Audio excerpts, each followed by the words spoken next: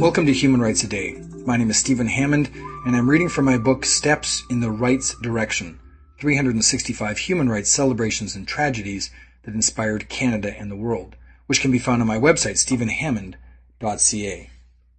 On February 27, 1973, American natives occupied Wounded Knee, South Dakota for 71 days.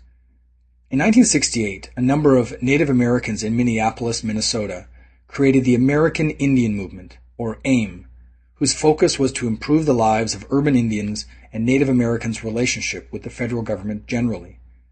At the Pine Ridge Indian Reservation in South Dakota, some Native leaders were opposed to their tribal president, Richard Wilson, whom they accused of mishandling tribal funds and misusing his authority.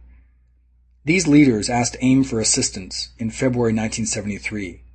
About 200 AIM leaders and supporters on their way to Porcupine, South Dakota, on the reservation, stopped at the village of Wounded Knee on February 27, 1973, where they took over several buildings, including churches and the trading post. Wounded Knee was significant in being thought of as the last official massacre of Indians by U.S. forces in 1890. The federal government acted quickly, sending U.S. Marshals and FBI agents to blockade the community and put an end to the occupation. For 71 days, the occupation was marked by high-level negotiations, promises to address grievances, and gunfire. 2 occupiers, Frank Clearwater and Lawrence Lamont, were killed, and Marshal Lloyd Grimm was paralyzed.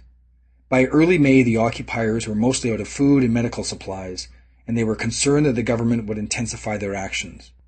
An end to the occupation came on May 8, 1973, with government promises to look into grievances for Native Americans. There is no indication anyone followed up on these promises. That was February 27, 1973. If you'd like to hear a human rights story each day, be sure to click on the subscribe button. I'll tell you another story tomorrow, and for more information on human rights, go to my website, stephenhammond.ca.